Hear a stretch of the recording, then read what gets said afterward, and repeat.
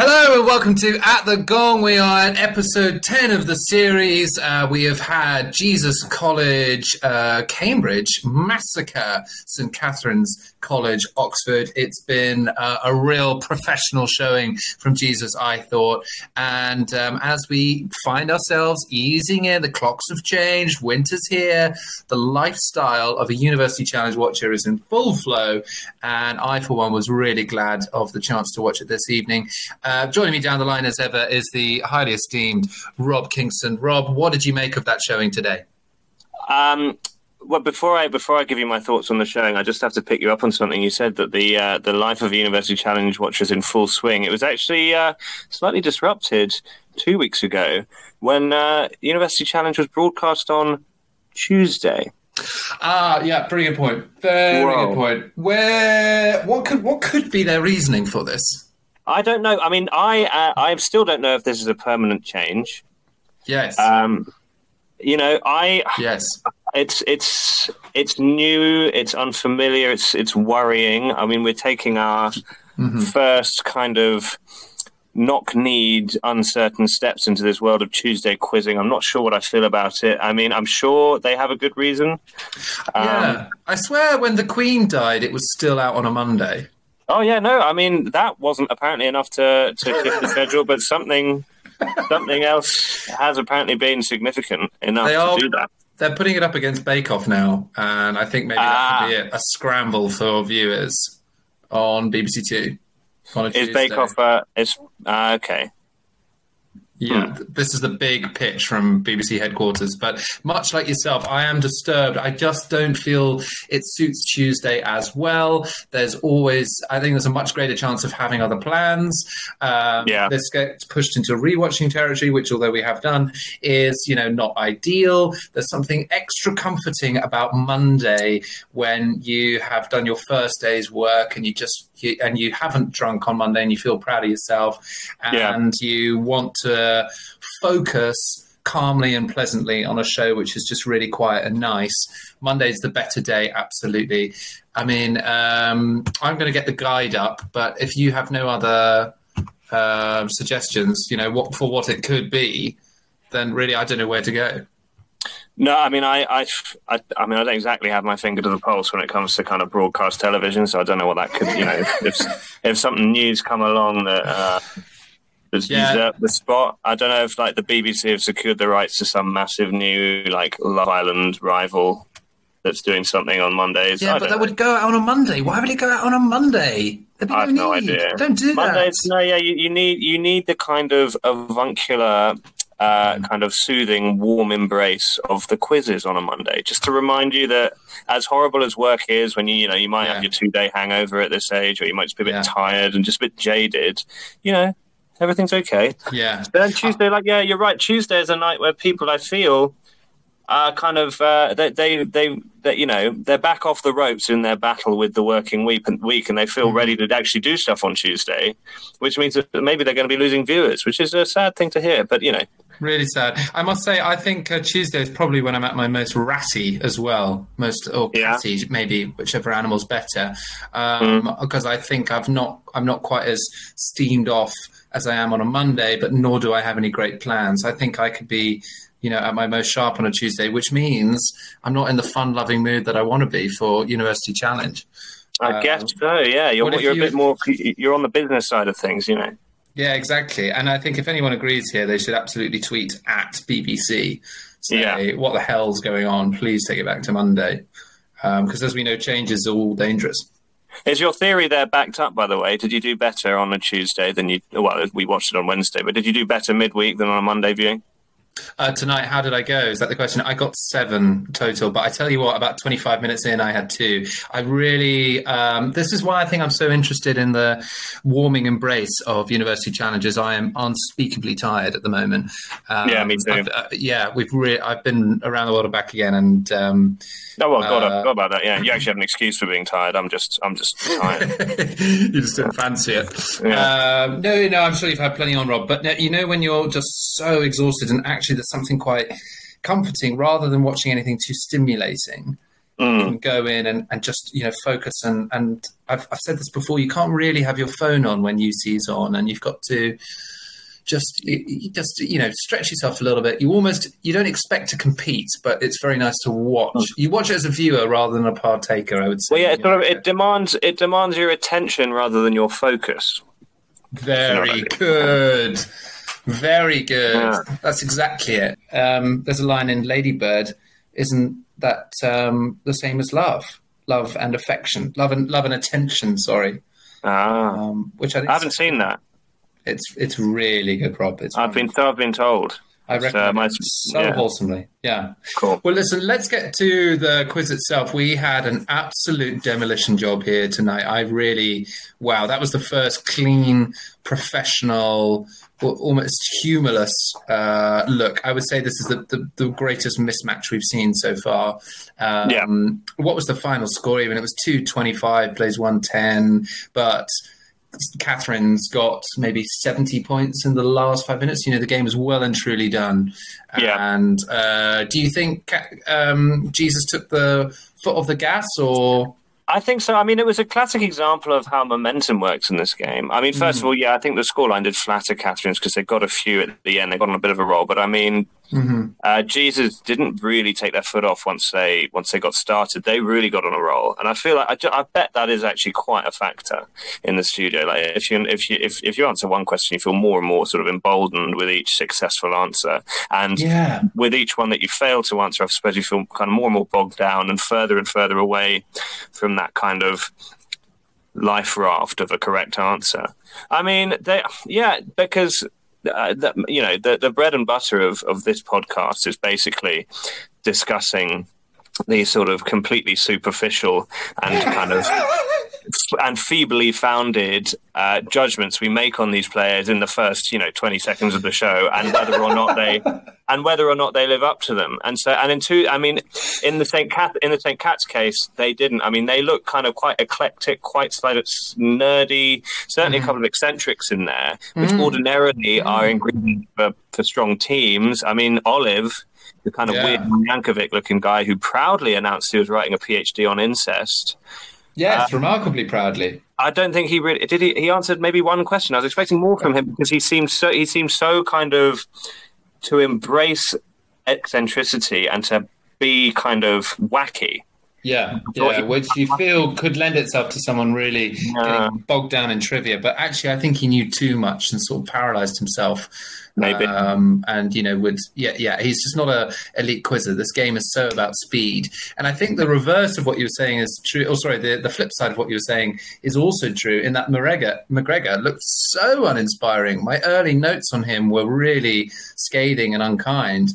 But, oh my goodness, what an accomplished quizzer. He was really good. Knew everything. He was so good. Yeah. My impression of him at the beginning, I've got written down, he looks like a kind of interwar idol aristocrat, like quite bridesheady. He's very sort of he looks like a kind of university student out of his time, because like he's got a very youthful face but quite a sort of mature bearing.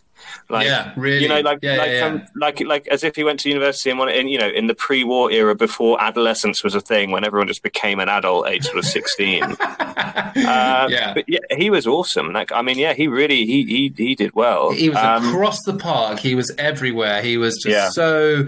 I was annoyed at the beginning they were taking a bit slow, and then clearly got into the speed of things, and he just answered everywhere and everything. And I actually think he was a bit humorless. I keep coming back to this word, like he rinsed the opera round, and I started thinking towards the end of the opera round, does he even like opera, or did he just listen for University Challenge one day? Well, that's the thing. You do get the impression that none of his knowledge comes through kind of passion. It's all just sort of coldly accumulated. But he's some player though. I mean, and there's the lad on the right flank there, stage right. That is Agarwal. No, the other one. Okay. Yeah. Did you not? Well, what did you think of his kind of looking down camera after every answer? Famously, I'm pretty anti it, but I have to say on this time, he really won the room over. So I was watching with my flatmates who were not interested quizzes, but this episode really got them into it, which is one of my main takeaways from this evening. But Kay, he had such a sort of bird-like, coquettish flick of the chin as he came to look down the camera. It seems to always be people on the very far left seat who are most inclined to look down the camera. Yeah, maybe that's the kind of showman seat, or the seat of the players who kind of see themselves as the sort of liaison between the TV audience and the actual game. It's like, hey, I'm here, but I'm one of you. I'm here, but I'm one of you. Unlike all these other 7 geeks, I'm here. The sideways glance down the camera, like, yeah, I got that right. What about that, eh? So the seats go on an angle from like bottom to top right. Their bottom left, effectively downstage. So for them, it's quite easy to turn right to the audience at an angle, and say, plutonium. Kay, I really liked him. I think he's an easy win for Granny's favourite. He was so sort of sweet as he went about it. He was. His bird-like flicker. It's rare for me to say it, but I liked him looking down the barrel of the lens. That's pretty cool. Agarwal on their other flank roared into life towards the end with 2 lightning-fast buzzes that came sort of as St. Catherine's threatened to get back into it, and he just reminded them who the pros were. And he hadn't said much up until then, but there were 2. There was one that was about the Swedish scientist's name. Oh, my God, that was amazing. Yeah. That was amazing. And another one, the answer of which I've forgotten. But basically, just 2 of them were just like, I think Paxman had said like 2 words. I was about to say that, It was so early in it. And of course, absolutely right. Go Agarwal. Yeah. Hey, how boosted was your personal score by the couple of cricket questions at the end? Frustratingly, we only got 2. Yeah. Did you get Courtney Walsh before the? I did. Yeah. So I'm giving myself that. Yeah, of course. Yeah, I think you got 2. So what was your score at the end of it, Rob? It was 9. So because of thanks to them. But like you, I mean, I got a few. I real kind of bric-a-brac answers. I mean, I listed the ones I got right. There's no consistency to the theme. I got the cricket ones. Then Iona, the Scottish island. Allegretto, the Italian music term. Yes. Puccini. Puccini was a bit of a guess, but I got it in the opera one. Jennifer's Body, because I watched that on the weekend with some of my pals. No way. I tell you the thing about Jennifer's Body. Yeah. It's a film that's been done dirty by Rotten Tomatoes because I'm about to give you my pro Jennifer's Body kind of spiel. So Rotten Tomatoes lies. I can't believe it. Sorry. In 2008, when it came out, basically, I don't think the world was ready, and the world wasn't kind of ironized or sort of memeified enough for the kind of no, I'm serious, for like the kind of advancement. It was ahead of its time, the advancement of its humor, and all the reviewers then just took it at face value and kind of dismissed it as a silly, girly kind of teen com that was a bit kind of gratuitous in its violence. But actually, if you watch it now, like, it's such a kind of smart, kind of very funny comment on so much stuff that has since then become a real, talking point. And also great central performances and some of the funniest one-liners. Yeah. Really? If anyone hasn't seen Jennifer's Body, bloody watch Jennifer's Body. Cracking film. Rob, you've made me open a tab and put in Jennifer's Body. I'm going to watch later. That's going to happen. That's fantastic. Yeah. And as you know, I think this is one of the central bits of University Challenge and modern University Challenge is that pop culture does get you, 4 or 5 answers around. And Jennifer's Body is knowledge. It is all knowledge. It counts. You've got to. Well, I think that's one of the central. That's one of the core tenets of this podcast. Is one of the things, since delving into this bizarre phenomenon over the last 8 weeks, we've really uncovered that fundamental truth. Knowledge as kind of data points. There is no valuable and invaluable knowledge. Yeah. I suppose there's situational knowledge of knowing what fauna are poisonous when you're in Very good. that situation. Yeah. But most people don't Vital. find themselves, relying on fungi to survive.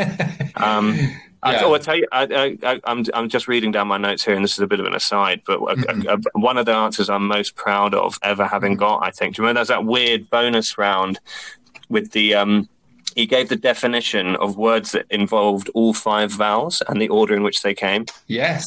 I got the last one, abstemious. You didn't. Oh, Get yeah, I out sure of did. here. It's a favourite word of my aunt. So I think it's a word. It's a word that growing up, I think I thought it was more commonplace than it is because my aunt used it a lot, and so abstemious is just a word that has kind of existed in my kind of active vocabulary far longer. Thanks. So that was a good to your one. aunt. So thanks, my aunt got me Emilia Romana last week, which is my favourite moment watching University Challenge, and you've got yours this week from your aunt. Aunts bring knowledge. And if you're out there and you're an aunt and you're listening to this, just be aware of the impact that you're having on your nieces and nephews. My aunt, the aunt in question, might actually be listening to this because she listened to our previous episode after I mentioned that this is something I was doing, and she was a big fan. Oh, great! Yeah. Well, she knows. Well, I hope she knows what she's done. She's given a lot of knowledge out there, and we're all admiring. Yeah. I've got a few more kind of trite observations on. I've got some lovely moments it's more like a couple of moments that I wanted to share because the result is not worth dwelling on really, but there's some bits to share. So yeah, you go with yours and we'll go with mine. I was going to say to kind of round up like we say, kind of judging of the books by their covers, aka sort of first responses to people. There was Laskowski on the losing side, who was probably the best of the bad bunch. Yes. He appeared to kind of have his guard up, and he had very kind of thin, sort of untrusting eyes, as if he was worried that it was a sting operation, as if he was worried that he'd just been put there in a sting and all the other contestants were suddenly going to leap out and arrest him or something. Make a fool of him. Really, it's such an unattractive quality, isn't it? Unfortunately, for Laskowski. But he's just nervous because he's on TV. But of course, am I going to be made a fool of? But I know exactly what you mean. He thought everyone's going to. He thinks everyone's laughing at him if he's in a pub and he sees a table laughing. Yeah, they're all going. But he appeared to be the most competent quizzer, and then Spacey, their captain. I have to say, before he opened his mouth, I expected him to be very kind of angsty and surly. He looked like the classic sort of artsy, kind of philosophically minded young person. But actually, he was, and I'm actually going to have to say, he is challenging Kay for Granny's favourite because he was just very. He had a real sunny disposition, actually, and he seemed really kind of just sort of polite and grateful to be answering the questions. He was very game, wasn't he? And he really was pleased to be there, and he was bright and jolly. I think you're absolutely right. He was. He clearly wanted to get more out of it, and unfortunately, just came up against an absolute behemoth today. Yeah. His hair would probably annoy my granny. That's the thing. Yeah. It's that long fringe, which is so university. It's so adolescent. Yeah. It's so adolescent at university, and it's also so sort of un-granny. Yeah. Yes, it really, really, really is. I'm glad that neither of us are grannies, but we can agree on that so wholeheartedly. Yeah. One round which I thought was absolutely outstanding was the troublesome pests in National Trust properties. I love that. Yeah, I love it so much. It's impossible to answer. How would you possibly know? Well, that's the thing. Yeah, I didn't get close to any of them. I was just like, these are just zoomed in bugs. But I love that they exactly. Who knows bugs? I've got mites, termites, and then maybe something else. Moth. That I was thinking, but it's not an insect. Oh, it was a really brilliant round, but unfortunately one that I don't think anyone could have answered. I don't think any of them did they? I mean, it was just sort of, and that also ate time out of the thing at a time when St. Catherine's needed it. They were kind of hamstrung there. But I love that. I mean, God, question writer for University Challenge. That is a job I covet because they must have the most fun because it's hardly going to be a 9 to 5. It's going to be something where you walk along. someone probably like stumbled across that in a Wikipedia rabbit hole and was like, National Trust list of the National Trust have ranked the pests. It's not that they just have a list of ones to look out for; they ranked them in terms of like threat to conservation or something. And someone was like, "Yeah, we've quantified and we decided that these guys are the worst." And it's like, okay. And so, some question writer obviously just like happened upon that. I was like, you know what? I'm going to really screw with some University Challenge contestants and try and see if they see what it goes. It must have been an article somewhere, like they were walking around a National Trust exhibit, and they said that this was an absolute nightmare to do, and then would have found there's a listing, and then would have thought, yeah, that'd be hilarious, and so. I thought it is such a brilliant job as well, because there is a form to it, isn't there? Like they offer clues, 3 different points at which you can answer through a question. So if you really know your subject, you can get in straight away. And if you get right to the end, you can probably have a bit of a guess, which I think separates University Challenge quizzes from lots of the pub quizzes I've been to, where the pub quiz is often just you know or you don't. But you see, despite the sort of reputation it has as being far too academic or like difficult for folks, if you just know, which English poet is, and you think, okay, which English poets are we going through? Round about 1820. All right, I'll just have a go, Coleridge. And you, more often than not, you get close. That's a real good point. I think because without having necessarily learnt very much more in the course of my life since I first started watching it, I have become much better at the show.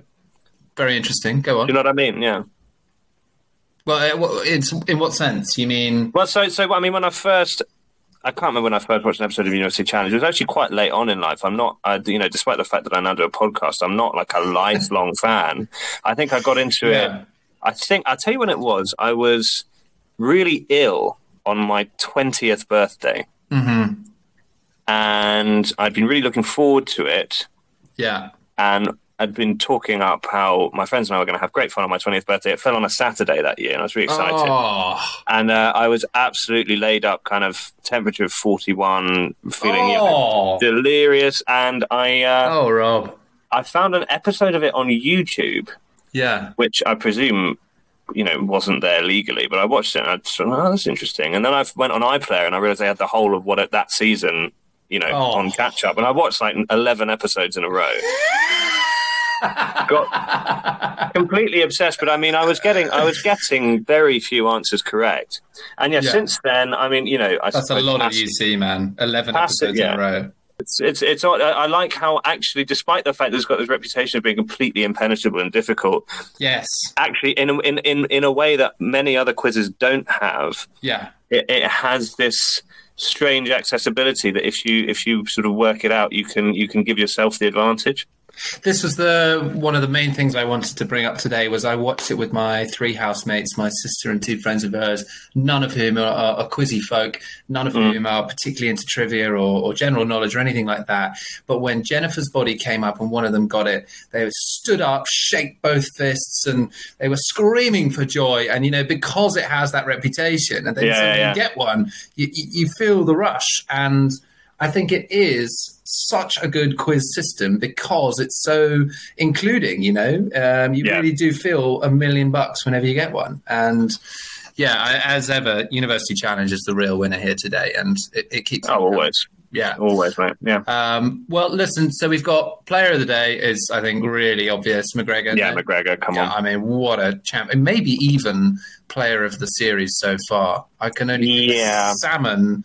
Is Salmon going to be quick enough? Sam. Well, it'd be interesting. I imagine if they come up against each other, that'd be good. Oh, that's a showdown. That's India Pakistan. We're tuning in for that one. They should do that episode of the MCG. 98,000 people. 11 a.m. their time. 11 p.m. their time. Sorry. I fluffed the gag. The other thing, and then Granny's favourite is Kay's. For me, I think he's sweet and nice, and I think he could do a whole dinner with Granny rather than just I reckon so. He might occasionally kind of slyly side eye to a hidden camera and be like, "Look where I am, guys." But and he'd be perfect at it. He'd absolutely get on. Yeah. And in terms of the tweet generator, I mean, we gave him a bit of grief earlier for not living up to expectations as a quizzer, but I reckon what's his name? Was it Olive? Olive, yeah, our guy Olive, the student of the history of incest. Yes, a DPhil in incest. Yeah, I think he's the tweet generator because he had an eccentric look, he had a kind of eccentric manner. Great name. Great name. Interesting study. Yeah, I think he did at one point just say, "I don't know." Yeah, which is real always clarity. Yeah, so I think he's the tweet man. Yeah. Brilliant. Well, that, I believe. We have had a thumping victory from Jesus. St. Catherine's, unfortunately, are out. But it's been, I think the real winner this week is University Challenge. We are episode 10 of the series. We are in the groove. It's in our routines. And we're all having an absolutely excellent time. And it's goodbye from Rob. Yeah. Goodbye from me. And it's goodbye from me. Goodbye.